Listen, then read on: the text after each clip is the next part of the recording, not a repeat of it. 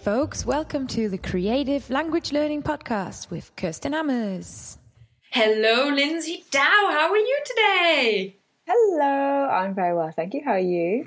Not too bad. We're recording this early-ish in the morning. You know, when you read those productivity blogs and they always talk about, I meditate and I do affirmations before 6 a.m. and then I do, I don't know, roly-polies and I run through a meadow and then I have breakfast, which is grits and protein.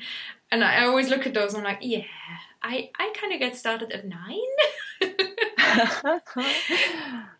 So I'm not a morning person, but considering I'm not a morning person, I'm feeling pretty good. That's good. Then so this is early for you. This is a good. This is like your meditation now, essentially. This is my meditation. It's like an early recording. It's not early for me to kind of be up and out and about, but it's early for me to be recording something. So we better make sure we produce some quality as it goes. This is episode 18 of the Creative Language Learning Podcast, and as I had promised you guys, Lindsay is co-hosting with me, so she's going to be coming back on a regular basis, and we're going to be catching up. We are recording this quite shortly after the Polyglot gathering in Berlin, which Lindsay attended as a sort of roving reporter for the podcast. No, she just went.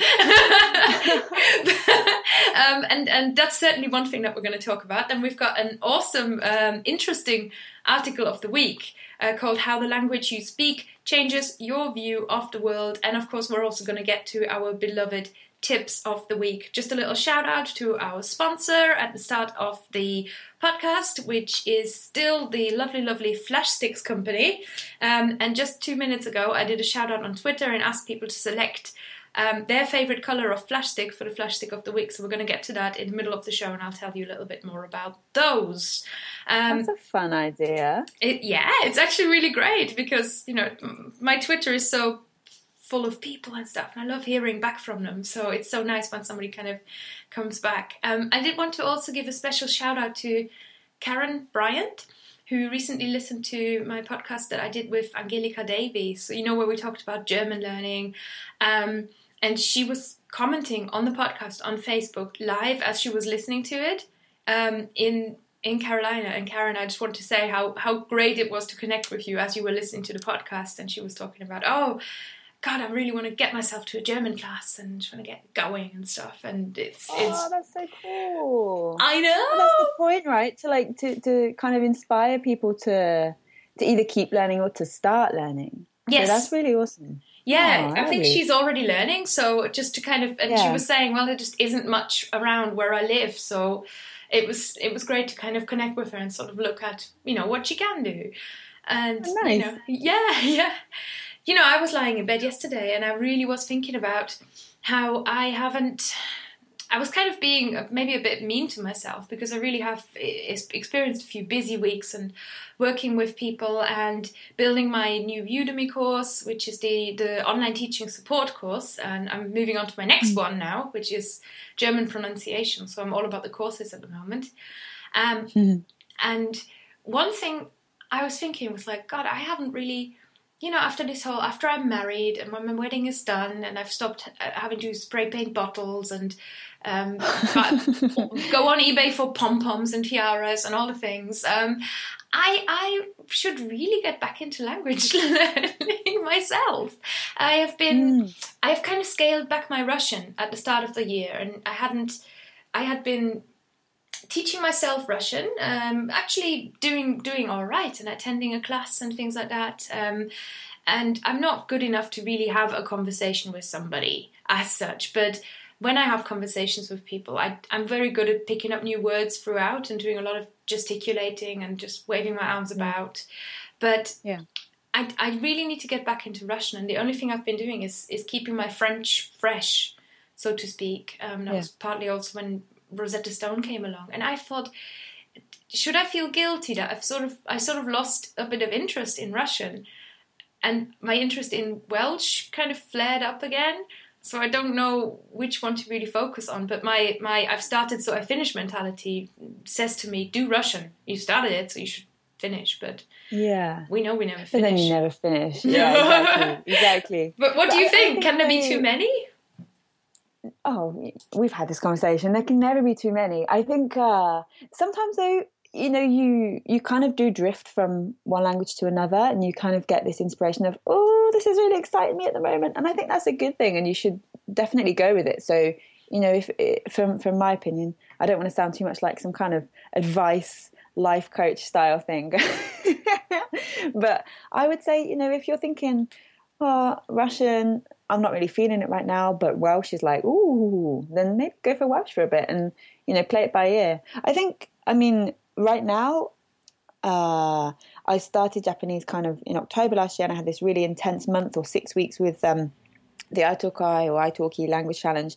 And then I moved house, and then I started my Spanish, my final university course, and it's like, blah. And, but I still, like, crave kind of Japanese, and I managed to get a little bit in when I wash up.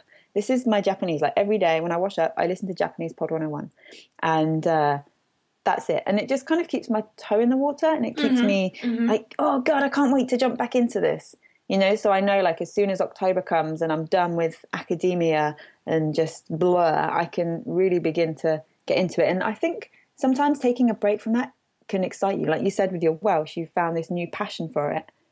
Do you know what I mean? And perhaps that's because maybe you've had some time without it, and now you're thinking, oh, it's intriguing me again.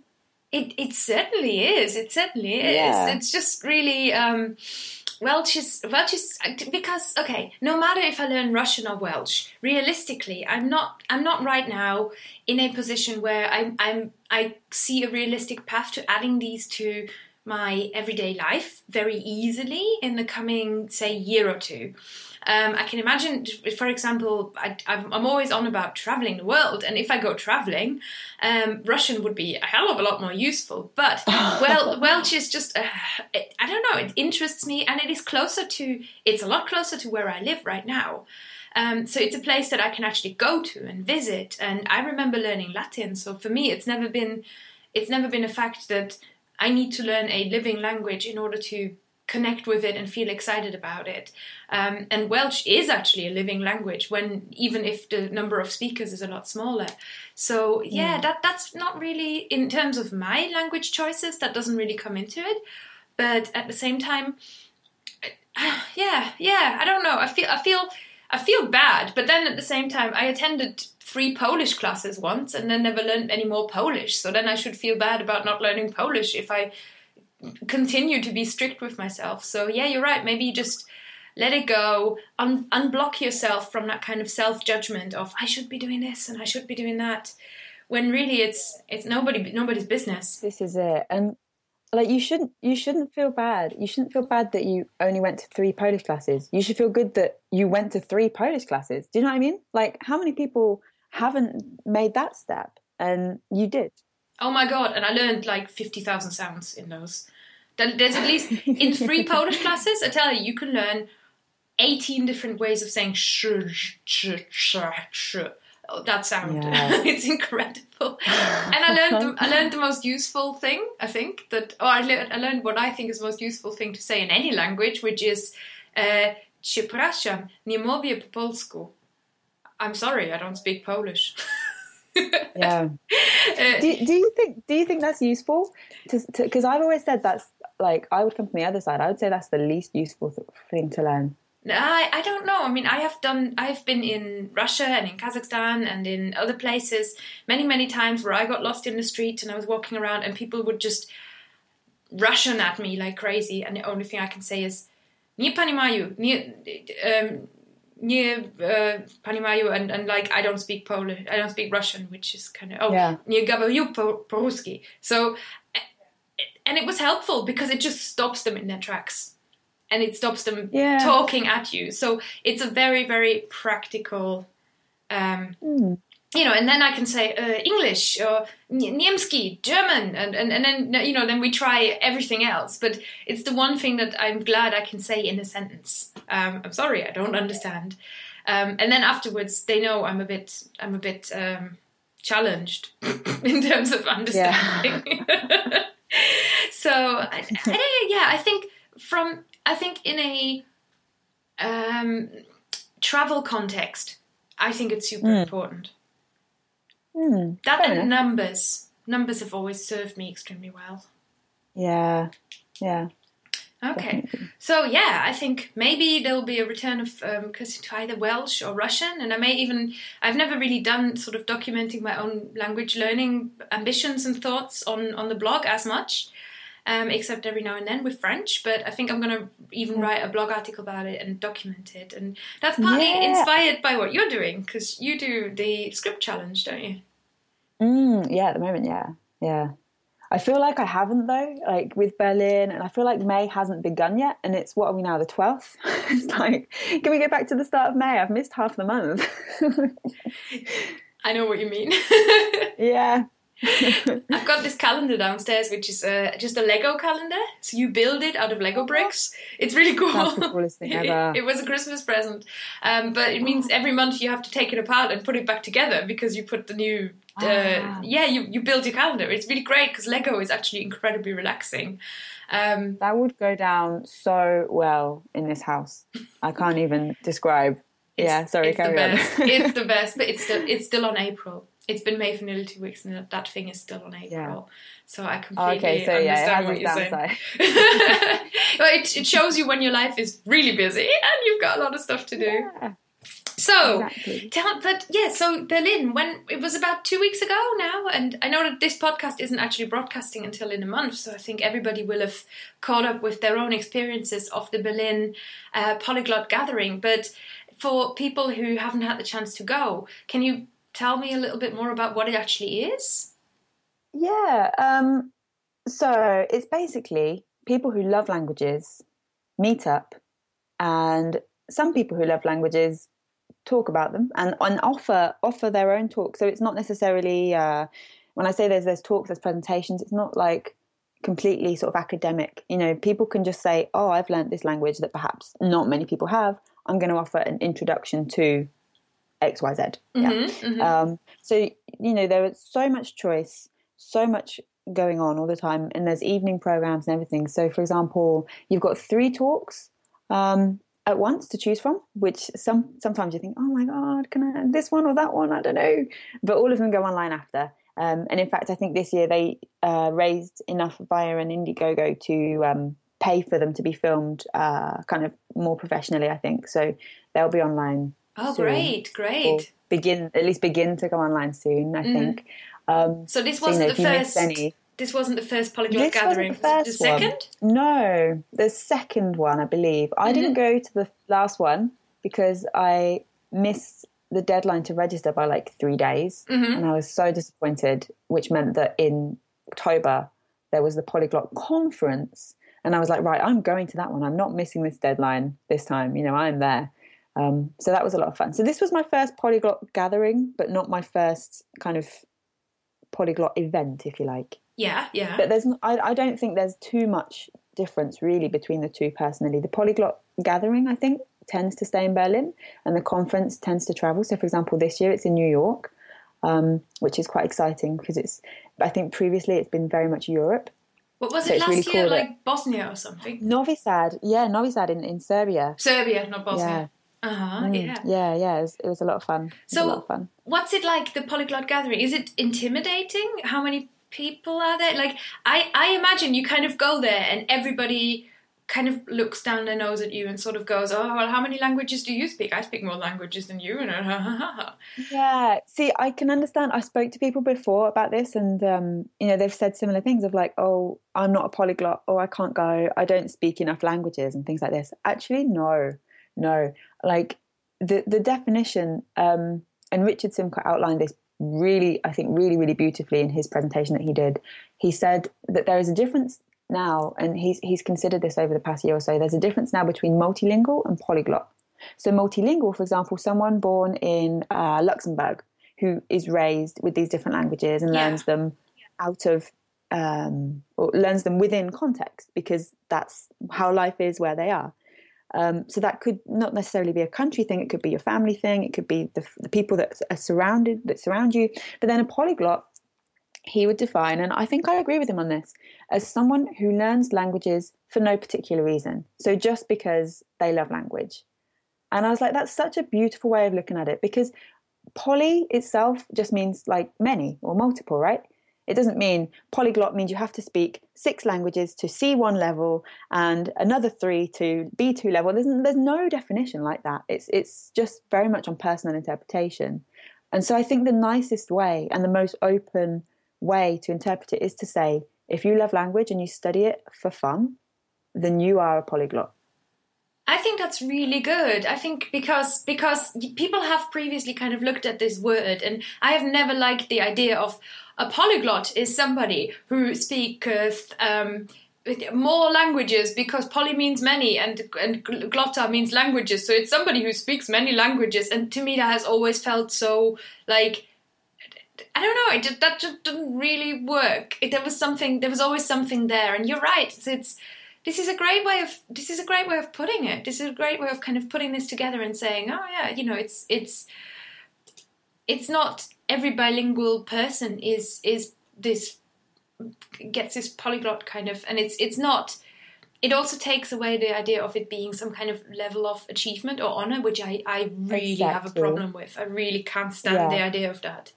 Bugs me so much. I mean, I've written about it beforehand. It's just like no, because, you know, like if you're gonna go around saying you're a polyglot and that makes you somehow like awesome because you have more knowledge, then just get lost. Honestly, I just really don't care. But so if a polyglot is somebody who just learns languages for the sake of learning languages and having fun with them, I like that a lot. Yeah, I agree, definitely. So do you have a favourite talk? How many talks, first of all, if we're talking favourite, how many talks were there? How many talks did you go to? What else did you get up to? Okay, let me see. I might have the programme on the desk, because off the top of my head, I will just miss so much. Okay, it's not here. There is about, I would say, it's kind of a full day. So from like 9 till 6 with 2 hours for lunch. So how many hours is that? About 6 or 7? Jeez. So full on day. And then that's 4 days. I was only there for 3 days, unfortunately, but 4 days worth of that. And then in the evening, you have things like a polyglot game show, and musical performances, which is really cool. And a book fair, culinary festival. So yeah, lots of fun. But the in terms of the talks, my favourite, literally, if something in the programme said introduction to, and then any language, I was like, right, I'm there.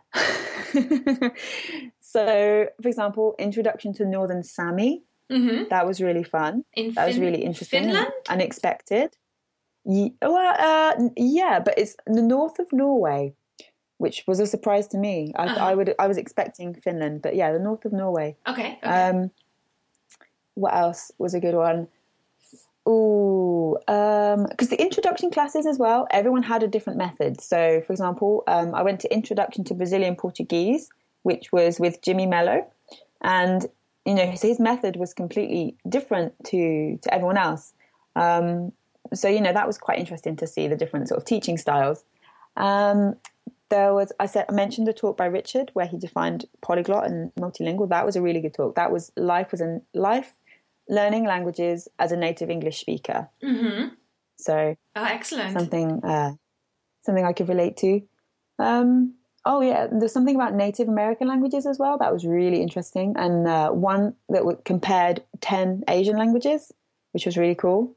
And also one about tonal languages, and that was by Andre Muller, and that was in Easy Esperanto. Now, I don't speak Esperanto, but actually I understood the whole thing. I was like, oh, this is amazing. So that was fun. Yeah. I saw, I think, Agnieszka's article that she wrote about the Polyglot Gathering later on, and she said, oh, here are some things that I learned, and one of the things was Esperanto is a thing. Like, people actually speak Esperanto, which is, it's not... It's not really anybody's native language as such, except maybe like 500 people in the world. But I mean, yeah, people spoke Esperanto to each other, and I mean, I've seen it written, and to me it works a bit like Dutch. So most German speakers, I think, can just look at Dutch and go, yeah, that all makes sense. It's just like really odd German. Or like Luxembourgish to me is like my grandma written down, basically, like this Mosel Franconian dialect. So there are certain languages I can work out from reading. Esperanto is one of those. But is it, when you hear it, is it like that too? Yeah, I was really surprised, pleasantly surprised. Yeah. Yeah, I don't think it would take much learning for someone like me or you with kind of German, French, English, So, yeah. Mm-hmm. Okay, and if people are interested in finding out more about the Polyglot Gathering, do you know where do we send them, or where can they watch the videos? There's a website for the Polyglot Gathering? There is. I believe it's polyglotberlin.com, but I'm sure if you just type into any well-known search engine, I'm sure you could type in Polyglot Gathering Berlin and it would come up. Yeah. Yeah, so there's a website and there'll be info on that about next year as soon as possible, I imagine, as soon as they know details. Cool. And then next year you will, God, I'm just going to say this, you're going to meet me there.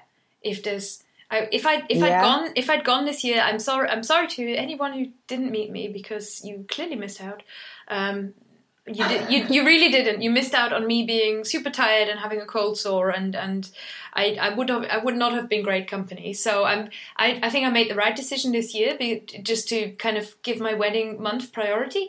But next year I'm totally going to be there, and I would have given a presentation as well about German sayings and idioms, and I had this whole idea of like the different German sayings. It would have been so fun. So you're going to do the talk? Are you going to do the same talk next year? Do you think? If the program still works that way, and if they let me, sure. Yeah. Sure. Awesome. Yeah. That's fun. Judith, here we are. There's another reason to go. Absolutely. We're offering ourselves up. Okay. Our article of the week this week, it has actually been sent to me by two different people. David Ike sent this to me, and I cannot remember your name. I do apologise. Somebody, I think it was just one of my friends. That happens sometimes. People know your language girl or language boy. They send you newspaper articles. And this one is called How the Language You Speak Changes Your View of the World. It's about some original research from a group of researchers, one of which is Panos Athanasopoulos, a Greek researcher, and he's actually from Lancaster University, so I sent him a little email yesterday saying, hey, you're in my town, and why don't we chat to each other? So, we may have a follow-up on this with Panos if he ever replies to me. Now, we already know about the cognitive advantages of speaking several languages, being bilingual, for example, in Alzheimer prevention and recovery from neurological illnesses. And in this study, they worked to prove the assumption that being bilingual actually also affects the way that you see the world. So they had German speakers and English speakers, showed them different pictures of situations, so a lady on a bicycle, and they described the situations differently. And the question now is, or the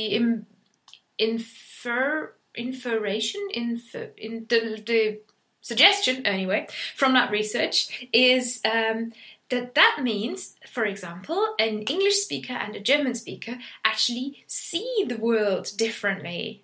What do you think about that, Lindsay? Really? I didn't really buy it. So I think this is interesting because this is something that's been kind of floating around for a while. And so to see that there's still sort of new research coming out about this is interesting. We've talked definitely before about through the language glass, right? And seeing the world differently in terms of colour and stuff like that. But the perception here, so it was saying like the English person would see a picture of a woman walking towards a car and say, she is walking. And the German would say, she is walking towards the car. But I don't know. I wanted to ask you this because obviously you're a native German speaker, but you speak English pretty fluently. How would you, what do you think? Do you think that you would perceive it differently? I honestly couldn't tell you. I can kind of, okay. it's really, really difficult to say, because you don't, as a speaker, you don't really crystallize out what you're actually doing when you're speaking, especially when you get to the kind of level at which I speak English as well. So English is completely my foreign language. I never knew any English before I was 10, so I'm not a bilingual grown-up child at all. I just grew up speaking German, but I do now, live in England, speak English every day, and it's my normal, to be honest, it's my first language, in the sense of this is the language I use mostly. And yes, I dream in English. People keep asking me that. And I mean, the things I say in English are just, they're just how I talk. And the things I say in German are just how I talk. And I try to kind of think about this experiment of like, okay, if I say on this article they have an image of a baby, and I mean, you don't say the baby is holding, you say the baby is holding onto a book, right? And that is, I think, the baby is holding onto a book, and then the implication is the word I looked for, from the research was that, okay, a German speaker will be more goal oriented in how they think, so they're gonna say the baby is holding onto the books and looking towards its mum, or the baby is holding onto the books because it wants a book or something.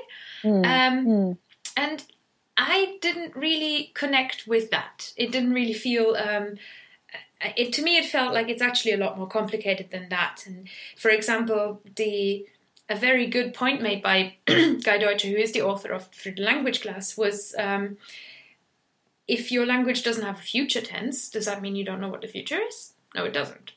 Yeah, you're right. And I think it's very, very simple to kind of look at how people talk and express the world around them and draw a conclusion from that. That is how you perceive the world around you, when actually it might just be that that's how your language is. But it may be that English has fewer transitive verbs, which I don't really know, but to me it kind of felt a bit like, okay, is it just that German speakers are used to say longer or more complete sentences that just really want an object there? So is it just... German speakers are definitely used to saying longer sentences. That's got to be true, right? Well, certainly, I mean, when you look at how German is written in journalism and stuff, absolutely. And, there could be it's normal in German to have a sentence, especially in journalism, that is like 8 lines long. That's normal. And Germans are very good at knowing, like, we really respect what commas do, and commas are really have a point in German, right? They sort of come before you connect to the next bit of German. Commas blew my mind when I started learning German. I'm like, why am I putting a comma before because? This is so wrong. Everything in my brain was like, no. Okay, it's done now. Yeah, it took me a while to get my head around that. I still do it. The biggest mistakes I make in English, or the most common mistake I make in English, is putting my commas, or just peppering my sentences with commas, because I don't know if you can see that in my blog writing. And sometimes I put it in, I put it in little autocorrectors, and they actually, they fix it for me, and they always point out, you've put a comma before because, and all of that. That's because there's a comma before because. So I wonder if there's something in the way that the German language kind of structures information that just makes Germans used to putting more information into one chunk, right? And maybe English speakers break it up a little bit more. But whether that actually means, the headline of this article, how the language you speak changes your view of the world, I'm still not buying it. I still don't believe it. And I didn't think that necessarily this research kind of brought us a proof of that. What I found really interesting as well is that this is how I would teach. Like, I would teach someone, okay, she's walking. And then I'd say, okay, all these question words. Where is she walking? Why is she walking? When is she walking? How is she walking? To get people to improve their vocabulary, to improve their sentences. And that's how I would teach any language, English, French or Spanish. So I found it interesting that said English, it's like, oh, she's walking. I wouldn't accept that as an answer in English class. I'd be like, okay, tell me more. So that was an interesting point for me. Yeah, and it reminds me of again, Guy Deutscher. I think the Through the Language Glass book. It's not like this sort of major text, but I think what he did in that book was kind of bring together so much academic research and so many different perspectives. And it's quite a read, isn't it? It's hard work to read when you're not used to, But it is certainly an academic. It's written for the general public, but by an academic, you can tell when you read it. But one thing that he said that I thought was sort of made me go, was this saying, he said, it's never, like, different languages don't really restrict. It's not really about what a language can't do. Uh-huh. It's actually about what the minimum is that a language makes you do. Mm-hmm. Right? So some languages, for example, gender, right? In German, words have 3 genders. In French, words have 2 genders. In English, words have no genders, nouns. And so automatically, if you say window cleaner, in English, that doesn't tell you anything about the gender. If in German you say Fensterputzer, but if you then say Fensterputzerin, that will automatically make us imagine a lady, because it's a lady word. And you automatically just imagine a man or imagine a lady. And even in job adverts in German, it will say if it's a neutral word, it says like, we want something assistent. They have often stopped going like assistent and then IN at the end. Sometimes they do that. Or in brackets you will see M/W. Männlich, weiblich, male, female. We want this person, and we don't care if we want a male or a female applicant. So German will always point this out, because the German language just makes you point it out, whereas English just makes you not point it out. In English you can just change the word fireman and firewoman to firefighter and you're done. Yeah. Whereas in German, you still have to do like MW behind it. And that was one point that I thought was really, really interesting. It's not really about like, and of course it makes a German person perhaps imagine that person ever so slightly differently. And that means maybe, but does that mean we see the whole world differently? I don't know. It doesn't mean that Germans can't, it doesn't mean that English people don't know what male and female is. Yeah, of course. Yeah, there's a difference between understanding, that's a male window cleaner, a female window cleaner that they want, and understanding the world in a different way, or seeing the world in a different way. Mm. Yeah. So to me, this whole thought exercise of this whole thought process is kind of, it's a bit just intellectual play. I don't really know what it actually adds in that much, except for kind of making us aware that different people are different and perceive the world a little bit differently. But it's not actually that strong. It doesn't mean they're different people. It doesn't mean people are built differently. Yeah. So I don't know. And deep. Yeah, it's a very intellectual article of the week, and that's kind of why I wanted to bring this article out, and also why I found it interesting that people sent this article to me, like 3 or 4 different people, and I thought, okay, I don't know whether they're trying to tell me like, hey, look, this is interesting, or whether they're kind of actually saying to me, Kirsten, what do you think about this? Because it just seems so bonkers. Because to me, it still seems bonkers, and I don't think that anybody has really managed to measure it correctly yet. Do you think anyone will? Yeah, I think given time, they'll find a way. Definitely. I think it's very interesting. I think there's a lot of interesting stuff you can do with an MRI scanner, and I would like to see more of that. Yeah. To show you what actually happens in the brain when you speak languages. I think it'll get more interesting, definitely. Yeah. Do you feel like, say from the Polyglot gathering, do you feel like, did you in all of those introductions to different languages, did you see any kind of even indication that there's a completely different worldview or different, I don't know, way of thinking about things? Well, I guess there's the typical kind of the standard, I'm trying not to say the wrong word here, like in Inuit has however many words for snow. Do you know what I mean? There's that kind of view, isn't there? And like I talked about the Northern Sami one, they did say, or they have a lot of words. I think it was for reindeer, like 9 words for reindeer and things like that. And so, of course, these things are much more prominent in that environment. So the language has to accommodate that. But I think we all see the world slightly differently, not necessarily because of language, but just because of where we are, yes, our sort of nature and our nurture, if you like. But then I think language is a reflection of that, and not necessarily. Does that make sense? Yeah, very, very, very true. And I think that's a really good way of thinking about it. Ultimately, language is a tool that we have at our disposal to describe our world. And because, it's different to say our worlds are different or saying we see them differently. They just are different. Yeah. So, which is probably why this is so difficult to measure, because people's different worlds are different. Exactly. And like, the people they used for this study, do they all live in Germany? Do they all live in England?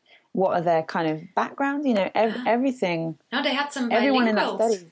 What they said was, if you make them say out loud German, if you make them say German numbers out loud, they're going to think more like a German. If you make them say English numbers out loud, they're going to think more like an English person or like an English speaker. Yeah, that was interesting, that bit. Yeah. So, but I don't know. I don't know.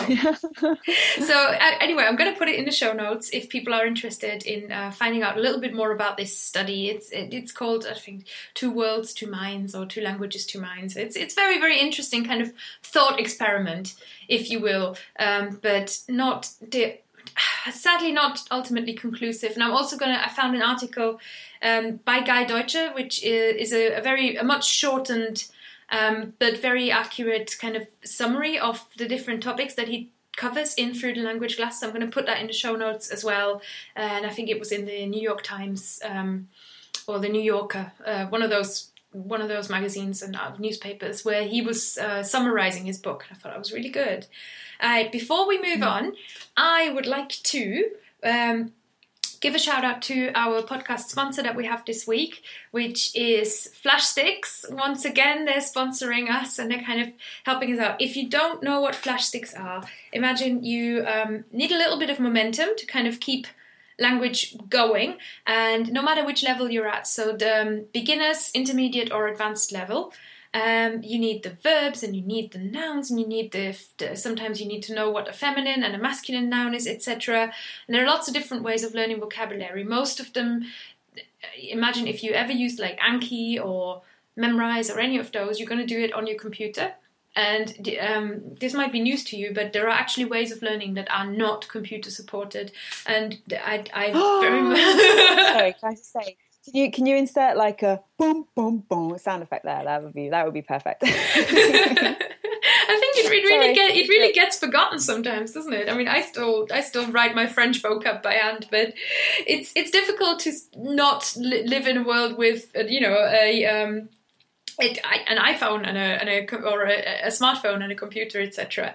So if you want to take your learning and if you want to break out from the digital prison, the way to do it, there are many ways to do it, but one of the great ways to do it that I really, really recommend is just buy yourself a packet of Flash Sticks. They are $4.99. You get a 10% discount if you put my code in. I really ask you to put that code in. It's called Kerstin10, Kerstin 10 for 10% off. And what they do is they send you a little booklet, and in the little booklet you've got lots and lots of post-its, and oh my god, do I love post-its. And the post-its are pre-printed with a little picture, and it tells you what the word is in English, tells you what the word is in your chosen language, German, Italian, Spanish, French, and sign language as well available. And it's also color-coded. And this is certainly something I was thinking about yesterday as I was lying in bed feeling bad about my Russian and my Welsh, is I can't wait until they bring these out, because that would be the first thing I'd do, like just buy a packet of these and just stick them all over to encourage my mind to just connect with the vocabulary. Now, we have had a Flash Stick of the Week chosen on Twitter, so I've recently tweeted saying, would anybody like to nominate a colour for Flash Stick of the Week of my podcast? The choice is green, yellow, blue, or pink. And the first person that actually came in was Francesco from Flash Sticks. So he's good at monitoring his Twitter. And he selected green. So in the green section, we will have adjectives and verbs, pretty much. And the adjective that I have chosen this week, it's a German word, and the word is spät.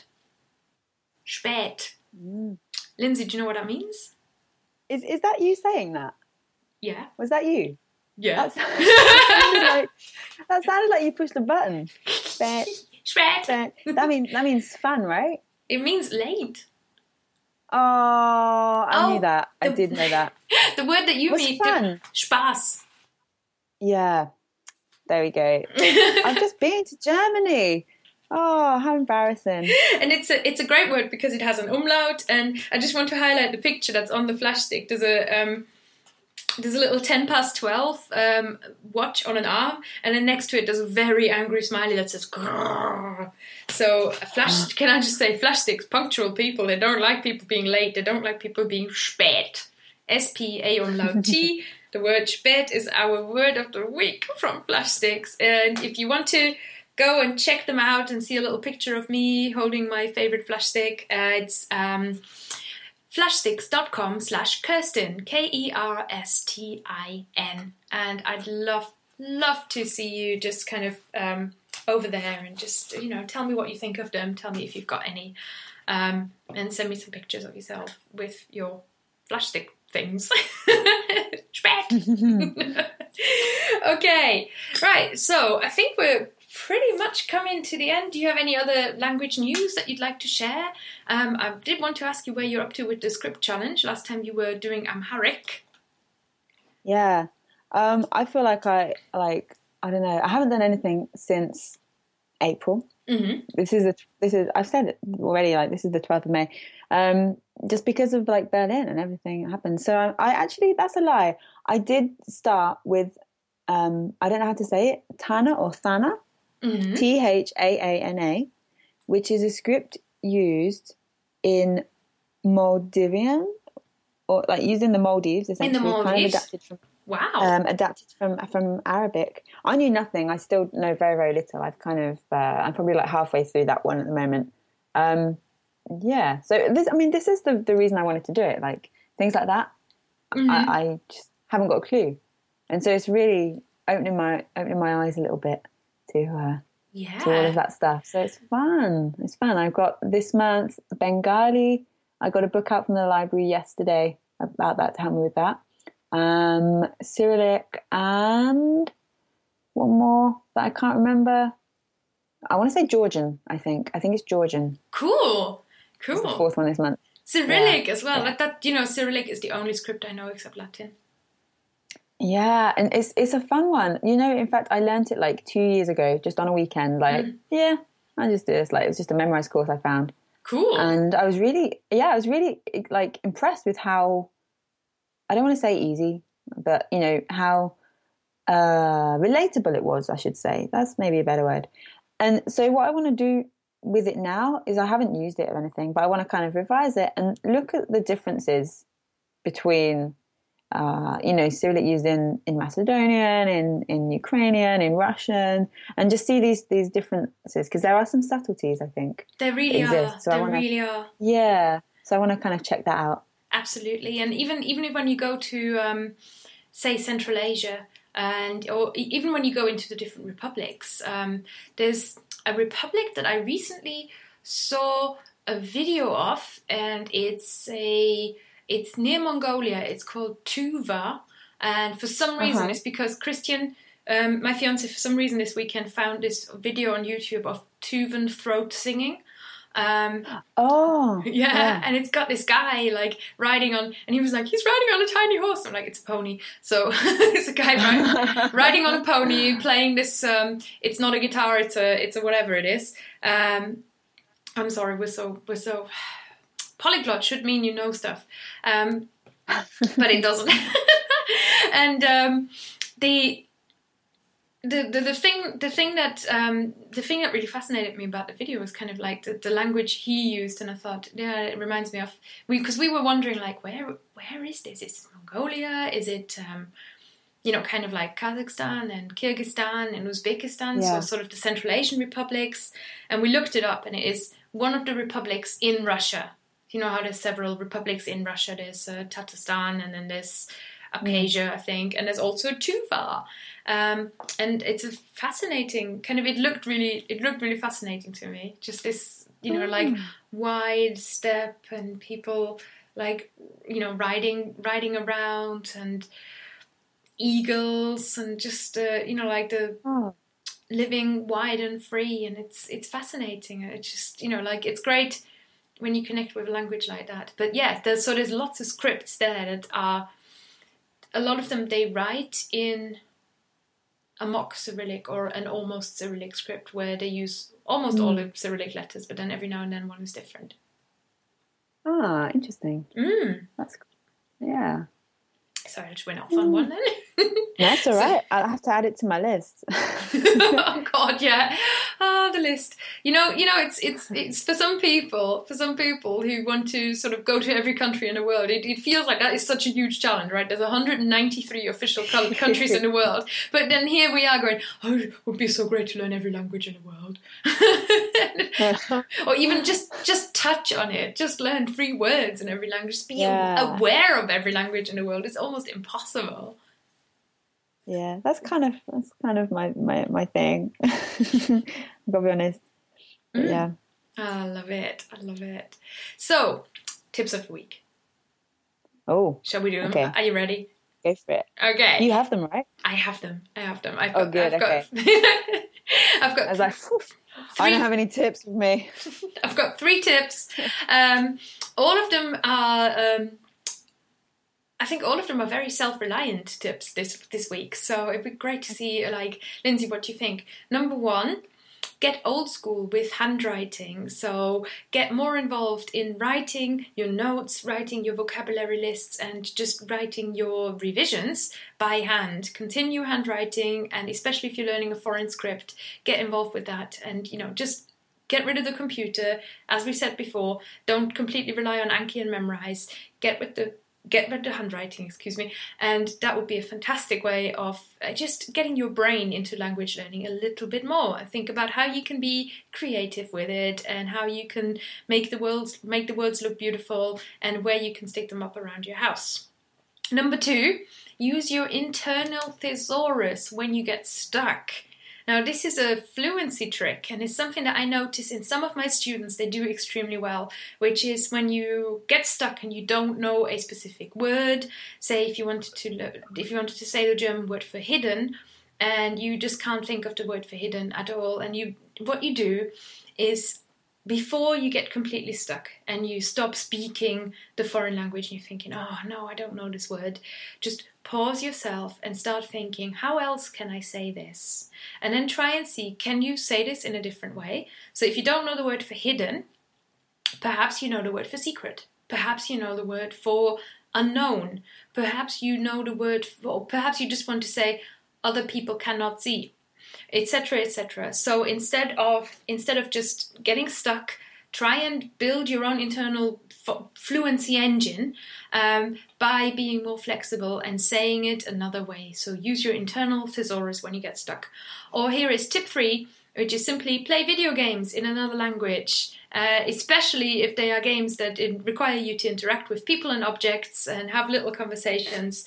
This is a great way of practicing exclamations, of practicing things from everyday words to the imperative and the instructions and lots of different constructions. And if you can really then choose the video game that you want to play and go with the language that interests you most. Those are my 3 tips. Old school with handwriting, internal thesaurus, or video games. What do you think? Oh, these are 3 really good tips. For me, the video games wouldn't work because I don't play video games. So I'd just be constantly I'd be like walking into a corner. Do you know what I mean? And then just like, how do I get out of this corner? So that would not work for me. Fair enough. The internal thesaurus, this is something as well I tell my students this all the time. Like you say, you have students who sometimes just go boom, and sometimes others who go, okay, how can I work around this? It's almost like you get a wall of a word and you just don't know it. And a lot of people, especially people that are new to language learning, tend to just think, whoa, boom, rack into English. How do I say this word? And I say, I'll always be like, no, sorry, I don't understand English. So, work around it. And it's almost like, do you know the nursery rhyme? We can't go over it. We can't go through it. We'll have to go around it. Do you know the one I mean? Nope, never heard We're of that. going on a bear hunt. That's it. Bear hunt. We're going on a bear hunt. I always kind of resort back to that and forget the name every time. Going on a bear hunt. I have seen the book, We're Going on a Bear Hunt, but I've never actually... I didn't grow up in England. It's one of those things. Okay, I'm going to have to look that up. We're going on a bear hunt. That's cool. Bear hunt. But yeah, it's like that, right? So you have to kind of think and, use your hands, charades, I always teach the word a thing quite early on. So you say, es una cosa, and, you're trying to describe hairbrush. Es una cosa, and then you just start brushing your hair with your hand. They'll understand you. It's things like this. So I always use that tip with my students. So that's a really good one. Yeah, it's a total fluency booster, isn't it? It is, because, fluency isn't every single word. It doesn't, that's impossible. I don't know every single English word. And so it's not that. It is just being able to express yourself easily, confidently, fluidly, And so without the pauses of, and if you can avoid them by going, y necesito una, pues, no sé la palabra en español, es una cosa, and then brush your hair, you're expressing yourself fluently, and that's it. That's what it's all about. Exactly. But I would have to say, I'm going to have to pick the first one just because of the scripts. For me, right now, this is my number one priority. And I always do it, and I'm like, I want to do this more. And I love it. I love having some time away from a screen and just copying. And in fact, I feel really annoyed if I don't have like a book or anything like from the library about the script and I have to use the screen to copy from. I'm like, God damn it, I don't want to use a screen right now. But once I've written it once, then I just close the screen and then just copy. And I love it. It's really nice activity, not just for languages, but just as a relaxing process as well. Really enjoyable. So you're right. Actually, it's relaxing, and I have noticed in myself. I'm currently reading a book in German. It's a children's book. It's called Tintenherz. It's very good, and I use my phone so much that as I am reading the book, within 15 minutes, I get bored of my book and I start going on Facebook. How bad is that? I thought it was a really terrible thing to notice. So I think it's handwriting and the script exercise that you're doing. It actually has this fantastic advantage that it really immerses you a little bit more in what you're doing and actually takes you away from your digital entertainer that you always have in your pocket. And I am as much victim of it as much as anybody else. Yeah, and it's so easy now as well because you can learn a language on these devices that you think, oh, it's cool, I'm just going to pick it up and I'm going to learn a language. I have that intention. Scroll. Oh, look, that person's had a baby too now. Oh, look, that person's on holiday here. Like, what am I doing? It happens to everyone, but it doesn't have to, Yeah, I think. Absolutely. And it's a whole different topic that we luckily can't cover, and people are going to disagree with me the heck out of it probably, but learning a language on your phone, I'm still not entirely convinced. I still don't really. I don't know. Maybe. Okay. That's next time. I think so. Yes, I'm gonna make a note of it actually for the next time, which awesome. Is episode 20. Going back to Lindsay, there's going to be, can you actually learn a language on a phone? Need to find something about it. And it's going to be, But this is why we're doing this podcast, and this is why I really enjoy doing the creative language learning podcast, because for two reasons. Number one, because we do want to talk about different ways of approaching this, and that there isn't a perfect way of learning a language, and you don't have to do it with your phone. You don't have to put your phone in a corner. You don't have to X, Y, Z. And secondly, because I think it's interesting to have a debate about these different topics and just, like see what other people think. So similar to the article about whether you really see the world differently if you're thinking in a different language or not. Yeah. And I think that wraps it up. So, Lindsay, where can people find you, connect with you, and seek you out on the internets? Tell you how great you are. Lindsay Does Languages, LINDSAY. .com. You can on Facebook, Twitter, Instagram, YouTube, all of that stuff. Pinterest. Yeah. Come and say hey. Pinterest. Yeah, that's fun. So lindsaydoeslanguages.com, and you can find me, of course, at fluentlanguage.co.uk. And if you have it in your heart to please visit the podcast sponsor, Fluent Flash Sticks, they're called, not Fluent, Fluent Sticks, flashsticks.com/Kerstin, KERSTIN. Or if you find it in your heart to support the podcast with your own hard-earned money, it starts from $1 a show. It's not a month, it's $1 a show now. And all you have to do is pop over to Patreon, that's patreon.com/fluentlanguage. And you can see a lovely picture of me there and get some rewards. And no matter where you are in the world, I will send you a lovely thank you card. And that is it from us for Creative Language Learning Podcast, episode 18. Signing off. Bye from me, Kerstin, and bye from Lindsay. Adios. Adios, Lindsay. Thanks for listening to the Creative Language Learning Podcast, guys. Don't forget to subscribe and to rate the podcast in iTunes or on Stitcher. That's always very much appreciated. If you have any feedback or you've got any questions, you can email me, Kerstin, KERSTIN, @fluentlanguage.co.uk, or you can find me on Facebook, Fluent Language Tuition, or on Twitter, @Kerstin Hammers, that is KERSTIN HAMMES.